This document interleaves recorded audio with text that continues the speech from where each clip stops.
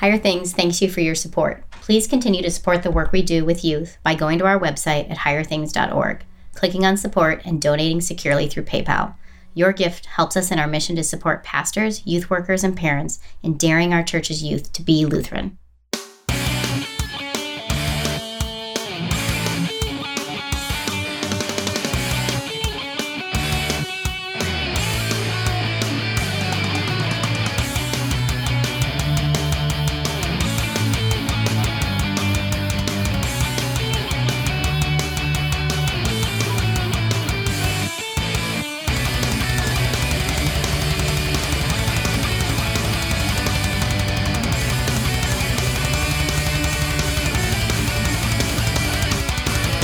Hello and welcome to the Gospel Boldly podcast, where we confess with St. John that these things are written that you may believe that Jesus is the Christ, the Son of God, and that by believing you may have life in his name. We're your hosts who also confess with my son, Rar. I'm Thomas Lemke. And I am Rar, Pastor Eric Brown. And we are glad to have you with us with our live studio audience in our Oklahoma location, if you can't tell tonight. We'll see how much of that I can clean up in post. We're doing something exciting today. And do you know what that is? We are starting a new book of the Bible. Okay, let me back up. No, we are not going to live write a book of the Bible on this podcast, and that would be totally terrible, and we'd get fired and probably go to hell. But we are starting. Good timing. We are starting the book of Acts tonight, right? We did decide Acts, right? Yes. Oh, good. Because see, you probably could have pulled a fast. Oh no, we're doing this. And I'm like, oh well, okay, but no, we're moving back to the New Testament, and we're going to be looking at the Acts of the Apostles. So Thomas, just any random thoughts that you might have about the Acts of the Apostles before we dive on in? Yeah, I think it's pertinent to note that this is part 2, right? And it's part 2 specifically of Luke's writings. Right. The Acts of the Apostles is written by Luke, same fellow who writes the Gospel of Luke. And in many ways, it is almost a sequel to the Gospel. And this is something to note. One of the things that is a foundational point for what goes on with the book of Acts is that the assumption is that Jesus is just as present and active in the book of Acts as he was in the gospel. It's just he is now acting through the apostles, that he is present and active in his church. So it still is the story of Christ, Jesus the Messiah, bringing salvation. It's just now he is working through the word proclaimed by the church. And that's one of the fundamental things, that what you have going on in the church is an extension of what Christ has done in his earthly ministry. So I think it's there's a reason why Luke just kind of picks right up and dovetails right into the end of the Gospel of Luke and carries on with what he's doing. He's making an assertion that when you see all the stuff going on with Peter or with Paul, that is actually Christ Jesus at work in his church.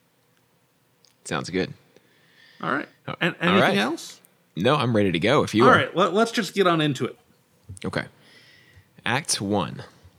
In the first book, O Theophilus, I have dealt with all that Jesus began to do and teach, until the day when he was taken up, after he had given commands through the Holy Spirit to the apostles whom he had chosen. He presented himself alive to them after his suffering by many proofs, appearing to them during 40 days and speaking about the kingdom of God. All right. So a few things with that little opening paragraph that are important. First, Thomas, who is Theophilus? Do we know? I mean, he's an individual, higher upper crust individual from all indications that Luke is writing this to. We actually have no idea who Theophilus is, or even if there is a Theophilus. Do you remember enough Greek to tell me what the name Theophilus means?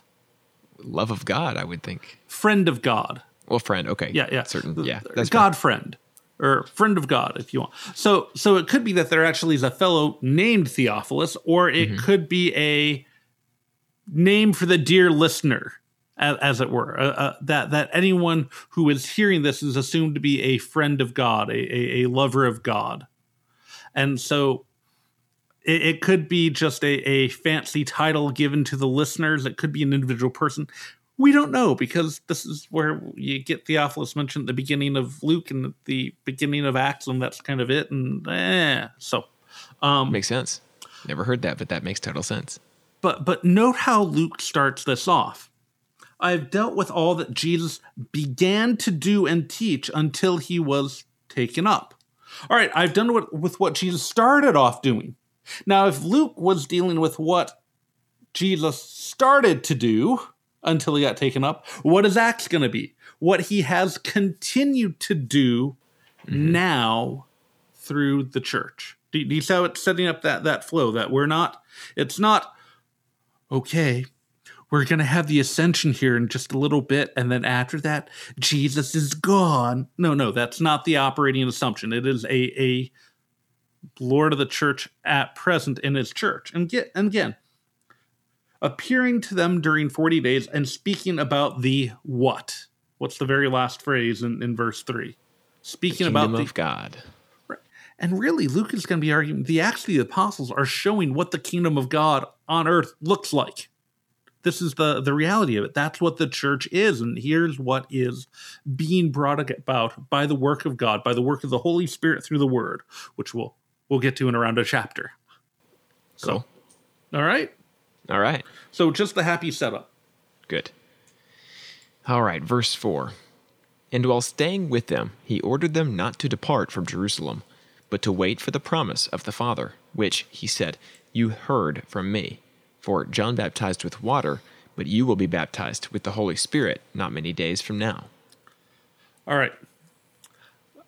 You get this neat thing at the end of all the Gospels. Just wait in Jerusalem for a bit. And as we got the end of John, the disciples did seem kind of lost a bit after the resurrection. Like, well, what do we do now? And Jesus says, don't worry. Just chill out. And in the right and proper time, at the right moment, I will pour the Holy Spirit upon you. And remember, I'm pulling from John now. He is the helper. He will bring all things to your remembrance. Things will get ordered out. One of the things to emphasize, I think, about Acts chapter 1 is the disciples have no clue what's going on. They are there. Their stuff is not in gear yet. I'll put it that way. They're what do we do? And that comes up through the rest of the chapter. You don't have a decisive, now we know what to do. Brah! Not in chapter 1 yet. That'll come later, but not in chapter 1. Why? Holy Spirit hasn't been given yet, folks. So, all right. So, questions, comments there with the opening. Push on. Wait. I do have one. You hear Jesus in one of the Gospels, I believe the Synoptics, but frankly, I don't remember the reference for sure, where he says something about a baptism with fire. Am I recalling that in any way correct? Like John baptized with water, but maybe I'm thinking of this person conflating it with something else. I think it is John who says in the beginning of John's gospel, I baptize with water, but he will baptize you with fire and the Holy Spirit. I think that's it. All right. So I could be wrong. No angry letters. But I if I recall correctly, that's how it goes. And yes, that's going to be chapter 2. Be patient, Thomas. We're going to get to chapter 2. Okay. Just I was trying to get there, but then you asked another question. All right. So there you have it. All right. Well, we'll just how move wonderful on when to verse brothers 6 dwell together in unity. Okay, let's carry on. It's that Philos coming out. So when they had come together, they asked him, Lord, will you at this time restore the kingdom to Israel? Pause there. He said, oh, okay. All right. I want to make a contrast. There's a beautiful little contrast. At the end of verse 3, Luke sets up that Jesus is speaking to them about the kingdom of God. Mm-hmm. And yet, even on the eve of the ascension, even as that is coming, even though you've had the 40 days after the resurrection, what are the disciples still asking about? Now is this the time where you restore the kingdom to what? Israel. Yeah. They're still thinking primarily politically. They're still thinking physically. They're still thinking about, we're going to be large and in charge, and we're going to have wealth and power on earth because we picked the right guy to follow. Because the Messiah is going to well, yeah, he raised from the dead. He's going to stomp our enemies, right? And we'll have our best life now. Woohoo! And now we get Jesus' response. He said to them, "It is not for you to know times or seasons that the Father has fixed by his own authority.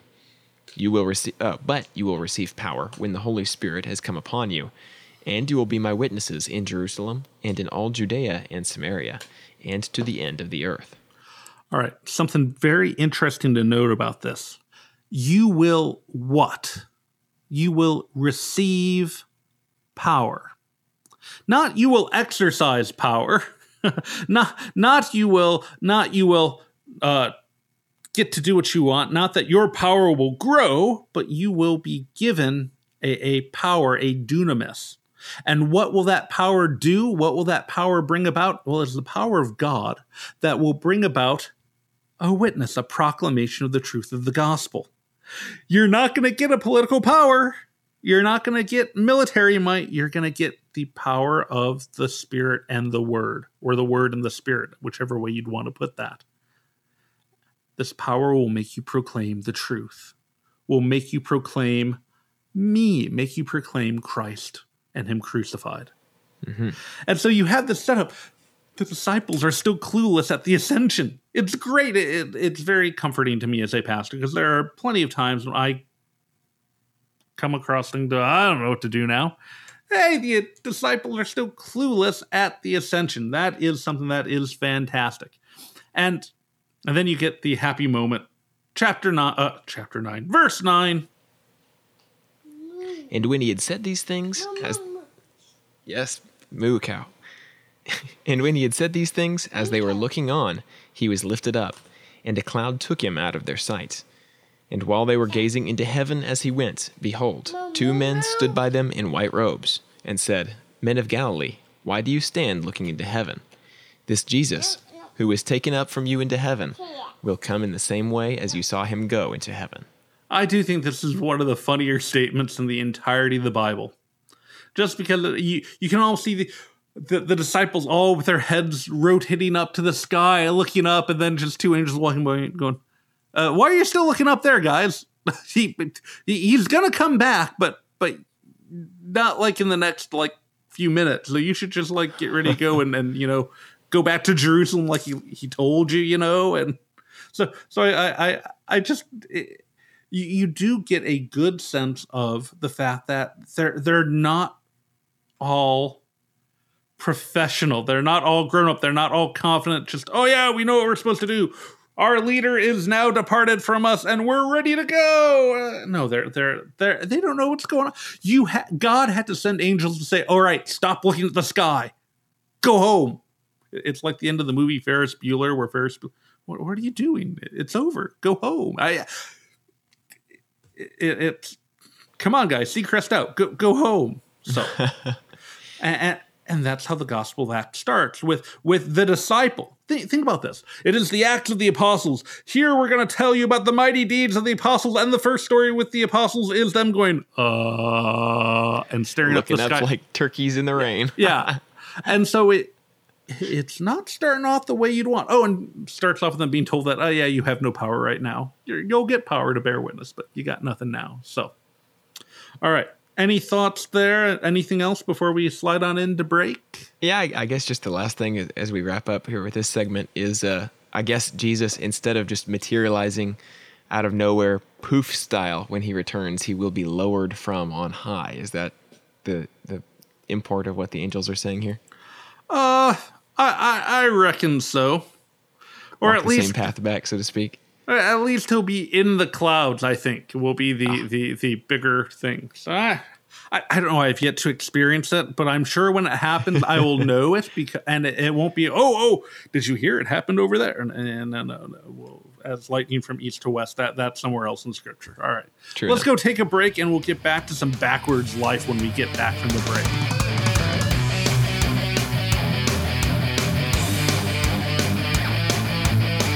And we are back on the Gospel Boldly podcast, and now to that happy segment of the show that we call the Backwards Life, where Thomas will present some type of pithy, random Christian saying or idea that gets tossed around in our sadly messed up American theological landscape. And we'll go take a backwards look at it, come at it from a different angle, and see what we can see about it. Hey, why are you smirking at that? I just chuckle that you saw fit to include the word American this time, when normally, well, I don't know about normally, but oftentimes you don't. Seeing as today I'm going overseas. With what? I'm going overseas with my question, which hails from the Far East, actually. I don't know if you heard about it, but here within the last week or so, a Chinese church was destroyed by the Chinese Communist government. And I suppose you could look at this from the American side of things and do a backwards take along those lines because of the difference in approach. I guess I'll let you be the judge. But I guess the topic that I wanted to present to you was this idea of persecution, specifically persecution as, in the form of destruction of property by one's own government, as a Christian entity. And I'll let you take it from there. I'm going to go from a third angle. Okay. I'm going to talk about martyrdom in the second and third centuries. Cool. One of the things that happens in early church Christian literature is martyrdom happens.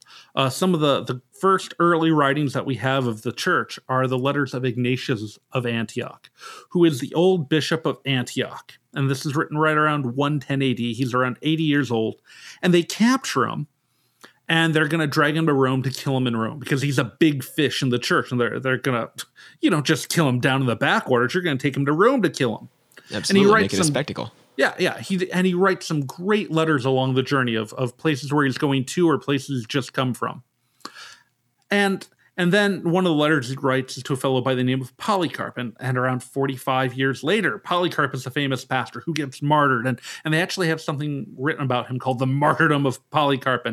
And this is where it starts to get a little odd, where they start kind of making the stories get a little bit bigger or grandiose, and how when they put Polycarp on the fire, at first he didn't burn, so they had to add more and more, and when he did start to burn, it started to smell like freshly baked bread, and it's all this hagiography stuff. Yeah. And basically for the next 150 years after that, you have periodic rounds of persecution sweep up in the church. And there's such a focus on literature or teaching about, you need to be brave in the face of persecution, that you also get the other pastoral concerns coming up of the pastors having to take time to write out and make sure, all right, don't seek persecution. And it's like, okay, no. Make the good confession if you have to, but you can run away if you can get away before. Don't try and get yourself caught. I mean, I know we have these all heroic stories about these folks who are martyred, but don't go seek it out. That's not your job. Right.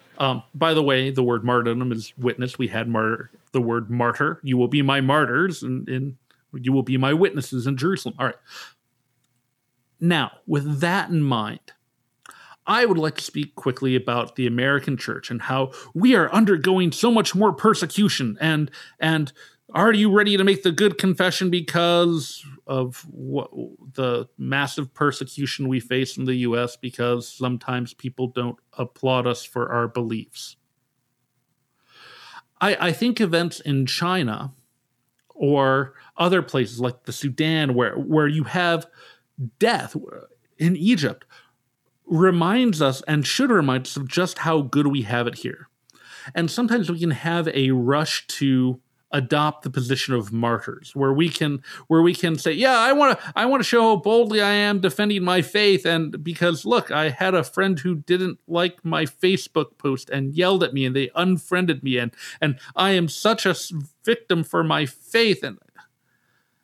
And I do think one of the things that is nice from our American perspective is we have such freedom. We have it so easy here. Even they're taking freedoms away. Well, hey, Thomas, were you able legally to go to church last Sunday? Yep. You know what we did last Sunday? We had our Saturday night service as normal at church, but then Sunday morning we met openly in the town park and had service at the park and a picnic. And we could, do so legally. There weren't pickets and protests. We didn't have to worry about the cops coming. In fact, it was the park that's right next to the town police station. Ooh. Right on. We have an incredible amount of freedom. And yes, American culture is becoming less Christian and a little bit more hostile to Christianity. But you know what? Many of our brothers and sisters throughout the world are actually facing legitimate hostility where going to church is not just there might be a crazy guy like that Dylan Roof guy. It's the state kind of wants to stamp this out. There's an organized state push against the church, or an organized group against that. And so it's one of the things where when we hear things like this, we should, I think, really be thankful for the blessings of freedom and opportunity that we've been given in this country and that we still have, even as the country gets a little bit more crazy and loopy. For sure. All right. Did that really answer your question? It did. Okay. And yes, do keep our brothers and sisters all around the world in prayer. It's one of the things that commonly comes up in the prayer of the church here. And it I don't know. When we look around, we can almost want to itch for a fight and no. Just endure. Be people who receive the good gifts that God gives. Don't worry about trying to make a point to anyone or put them in their place, because that's not the spirit of Christ. That's not what the Holy Spirit does. So, all right, there you go. All right, so be it. I just kind of petered out on that one. Oh, well, that's fine. Petered, I should have pulled it. Oh, wait, no, they're both in the book. All right, okay, let's get back to the book of Acts. As well as several others. We're about to get the whole litany of names. The gamut. All right. Then they returned to Jerusalem from the mount called Olivet, which is near Jerusalem, a Sabbath day's journey away. And when they had entered, they went up to the upper room where they were staying, Peter and John and James and Andrew, Philip and Thomas, Bartholomew and Matthew, James the son of Alphaeus, and Simon the Zealot, and Judas the son of James. All these with one accord were devoting themselves to prayer, together with the women and Mary, the mother of Jesus, and his brothers. Hey, Thomas, did you know they had automobiles in the New Testament? No. Hey, the scriptures say that the disciples were all in one accord. Okay, all right, sorry. That is one of my favorite worst jokes. Ouch. So basically, they leave the Mount of Olives and they get together and they're gathered. So you get the list of the main apostles, and then they note that there are other folks that are supporting them, together with the women and Mary, the mother of Jesus, and his brothers. So basically, the core that you've got the apostles, the 11 at the moment, some other disciples who come along, including the women, i.e. the ones who had the money to help fund the guys, because let's face it, they're not exactly holding down day jobs. I mean, Peter can't even remember how to fish right. And then you do have some of Jesus' family coming on in too. You get James, who comes in and ends up taking a position of leadership. You have Jude as well and stuff like that. So the gang's all here, all right? Mm-hmm. And remember, Luke is writing to an audience where there would be more oral knowledge of these folks, where the stories would have gone around, where these would have all been folks who are a little bit more familiar and real. So he doesn't have to give a ton of data about who they are. It's, well, yeah, you know who they are. All of them were there. Everyone wherever all the apostles end up, they were still there at that time. All right? All right. Okay, let's go on.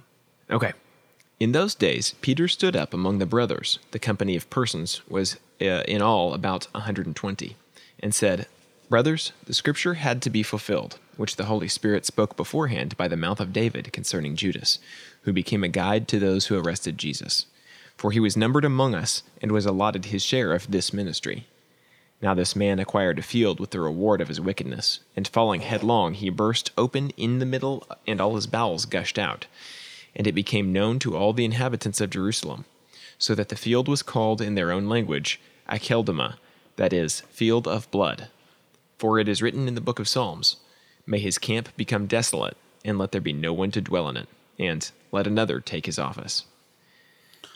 All right, so they're gathered, and you have 120. So you've got basically the 11 remaining apostles, probably the 72 that had been sent out, and some family, some of the women, stuff like that. So it's not an inconsequential group, not exactly ginormous yet either. And Peter stands up and says, listen, all right, we've lost Judas. But you know what? Again, this is one of the things that the scripture had said was going to happen. Now, I would make a contention here. If you remember, how does Luke's gospel end? Jesus opens up the gospels, opens up Moses, the prophets, and the Psalms to all things concerning him. So I'm guessing this is not just an insight that Peter came up thinking with, but rather, hey, you remember how Jesus mentioned this thing about Judas, right? Yeah. All right. I agree. I think that's entirely it. So this is Peter reiterating what he had been told. All right, carry on. Okay. So one of the men who have accompanied us during all the time that the Lord Jesus went in and out among us, beginning from the baptism of John until the day when he was taken up from us, one of these men must become with us a witness to his resurrection. And they put forward two, Joseph, called Barsabbas, who was also called Justus, and Matthias. And they prayed and said, You, Lord, who know the hearts of all, show which one of these two you have chosen, and to take the place of this ministry and apostleship from which Judas turned aside to go to his own place. And they cast lots for them, and the lot fell on Matthias, and he was numbered with the 11 apostles. All right, now know what goes on here. Something is a few things are interesting about this. One, they're going to fill up the spot. Now, Thomas, can I ask you a question? Yeah, hit me. Why wouldn't they just say, "Oh, we'll just go with 11 apostles"? Why would they really want to fill the spot? Well, if this is typologically the 12 tribes of Israel surrounding the one God of Israel, Jesus Christ, you got to have 12. Right. It doesn't work any other way. Yeah. It's 12 is the right number. You don't stop at 11. 11 is just wrong to stop at. Let's get up to 12. All right. Hey, I got a quick question. Are our segments 12-minute long segments? Nope, they're 14 and a half on average. Oh no! All right, well, we'll just count a few of those minutes as like not counting. And so they're gonna get back up to 12. A few things. The first candidate is a fellow named Joseph, also called Barsabbas, who's also called Justus. Now, all right, Thomas, why does the guy have 3 names? Well, because the Trinity, I don't know. Maybe 3 different languages at play. I'd have to look at the names again to see if there were languages at work. Hebrew, Aramaic, and Latin. And this is something that's going to come up with one of my pet peeves later on. You often had multiple names because you had different languages going on. And so basically you would get names for your language. When I was in Japanese class, at college, they didn't call me Eric, they called me Eriku, because that's the closest way that you would put my name in Japanese. Makes sense. Hebrew is Arik. All right, okay. I mean, in Spanish, I could have been Enrique. But basically one of the things, whereas we try to do very similar, they didn't care as much as that we're similar. You would have your name in a foreign language. You have different, all right. So that's that one guy. And then there's someone else. And you know what? We're going to get back to him after the break. We'll go to the break, cast your lots over the break. No, actually, you don't need to do that. But we'll come back and we'll find out about Matthias after the break.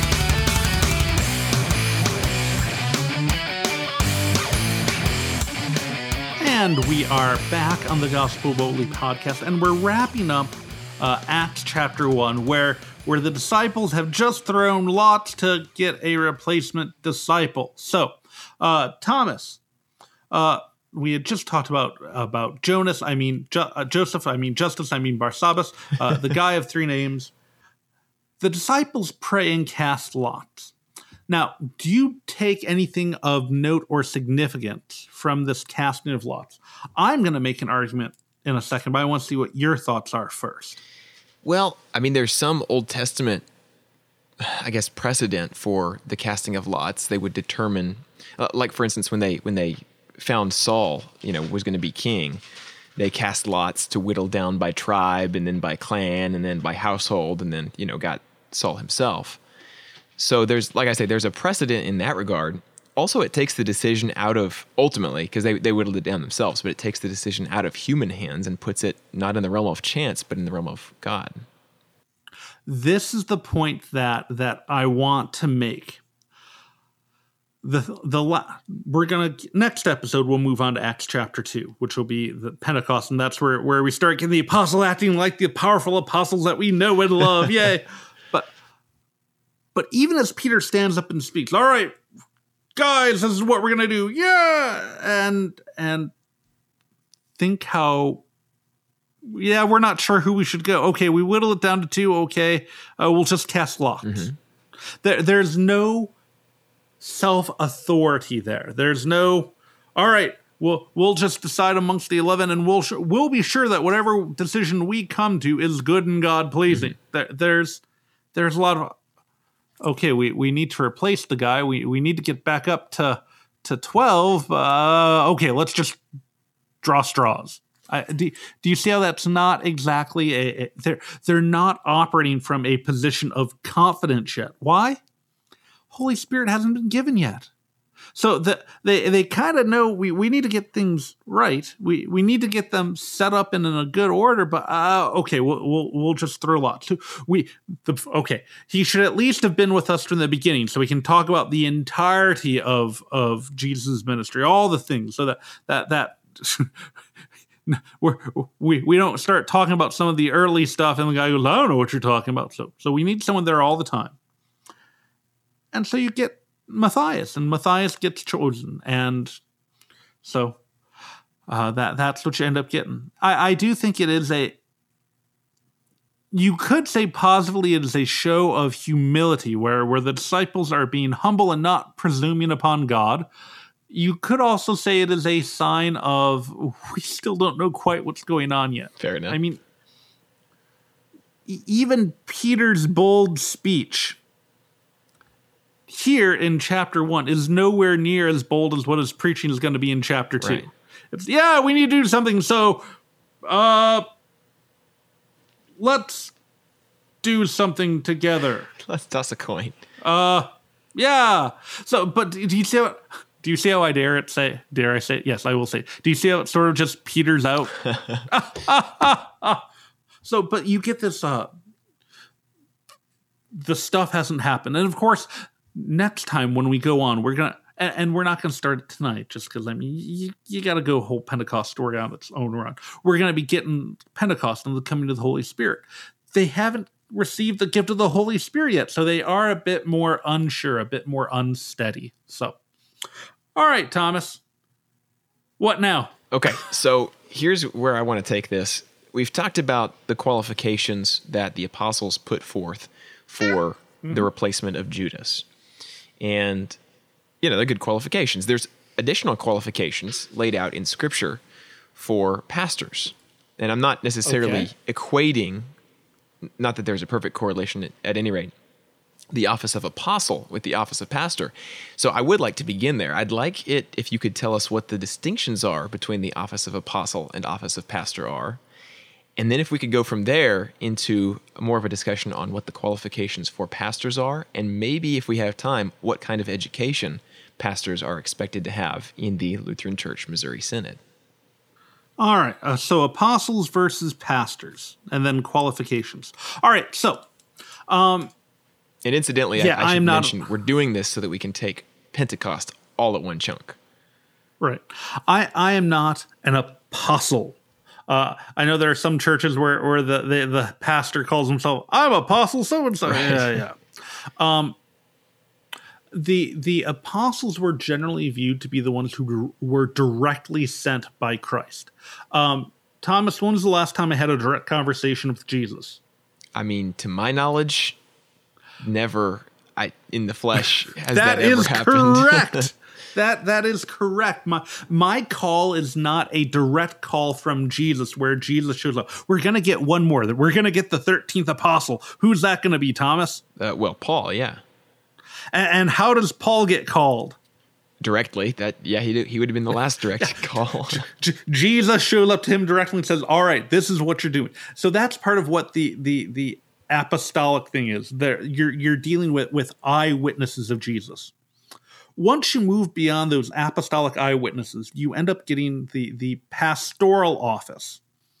And actually in the scripture, they talk about three different things. They talk about bishops, which means overseers. That's really what we think of as a head pastor. Or elders / presbyters, which aren't really an elder today. That's almost the equivalent of a Roman Catholic priest or an assistant pastor, where you can do all the things that the bishop does, but you don't just do it on your own, you're assisting a bishop. And then there were the deacons, who really were almost the equivalent of a modern day vicar in the LCMS, where they are lower level clergy who can't do everything and act as an assistant. And actually in Acts, when we get the first deacons, they were designed more to handle a lot of the busy work so the apostles could have fun. So it's a different thing, although the bishops end up becoming the heirs of the apostles, and some of the apostles ended up becoming bishops, at least according to church custom and tradition. Thomas, well, you just turned away and went after your son who's giggling in the background.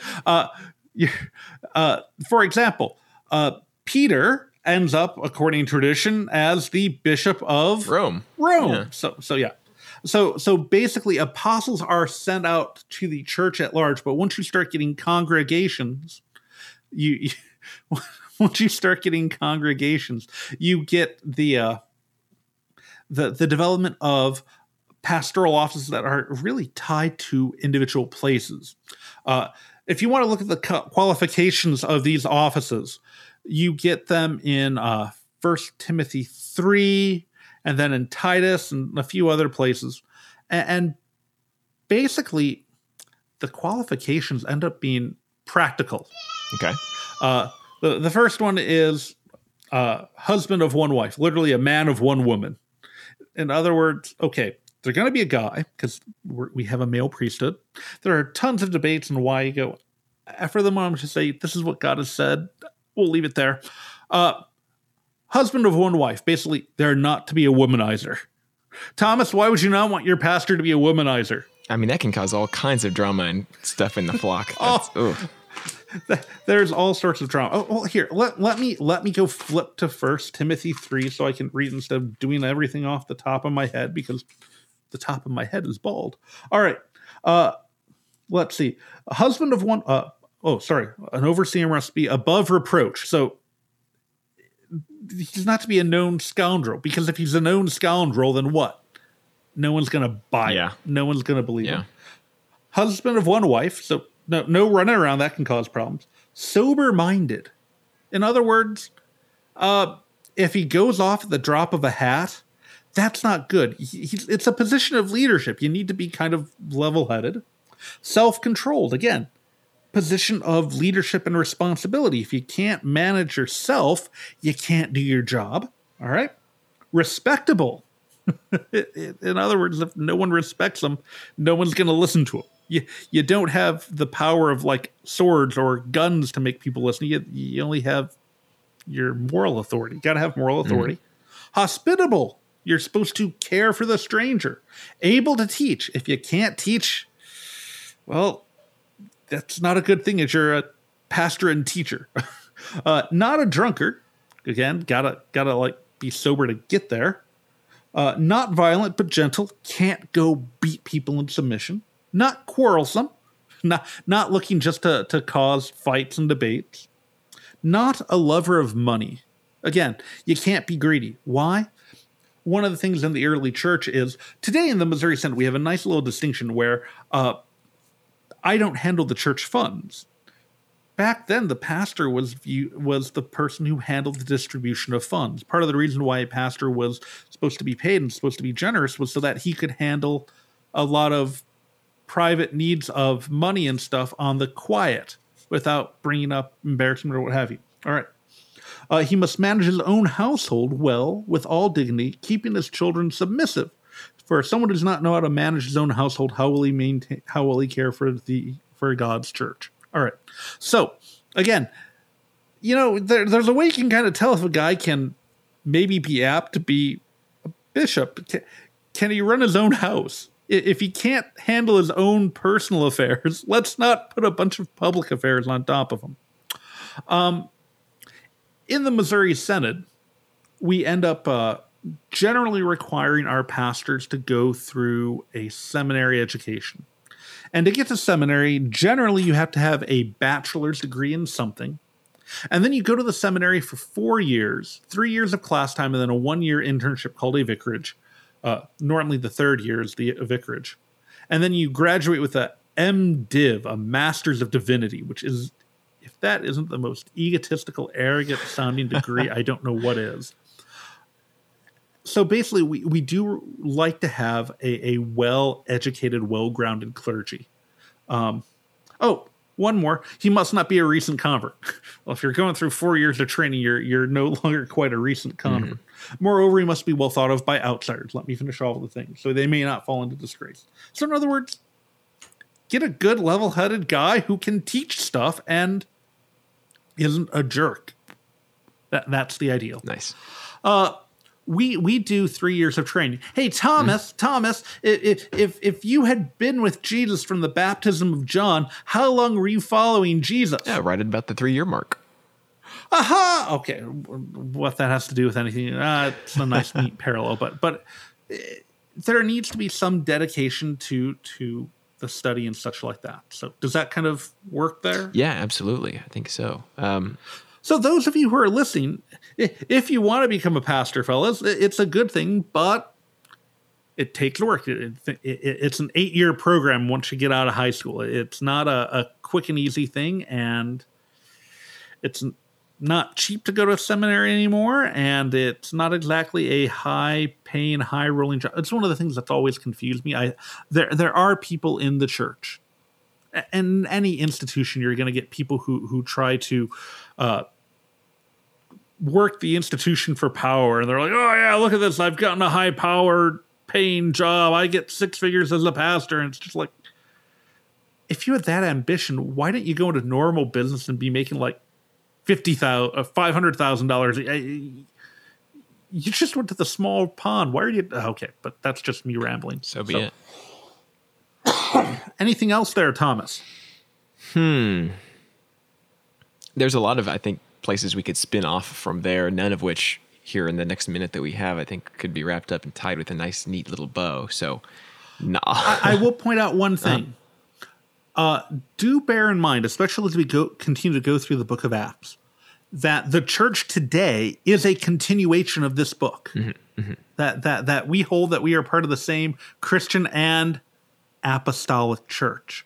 So a lot of the arguments that Luke's making about the activity of God, the presence of Christ, the work of the Holy Spirit in the church in Acts, we claim today. Nice. So, all right. All right.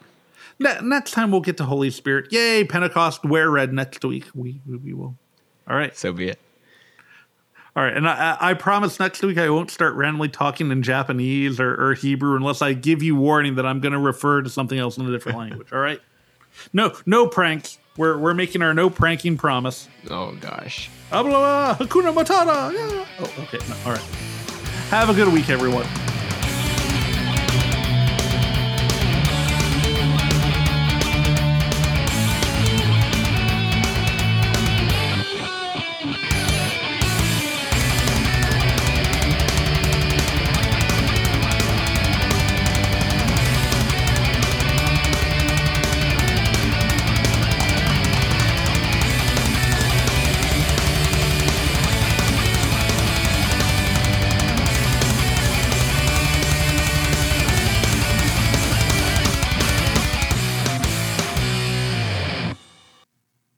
Bum bum bum bum ba-dum ba-dum bum bum ba-dum ba-dum ba-dum.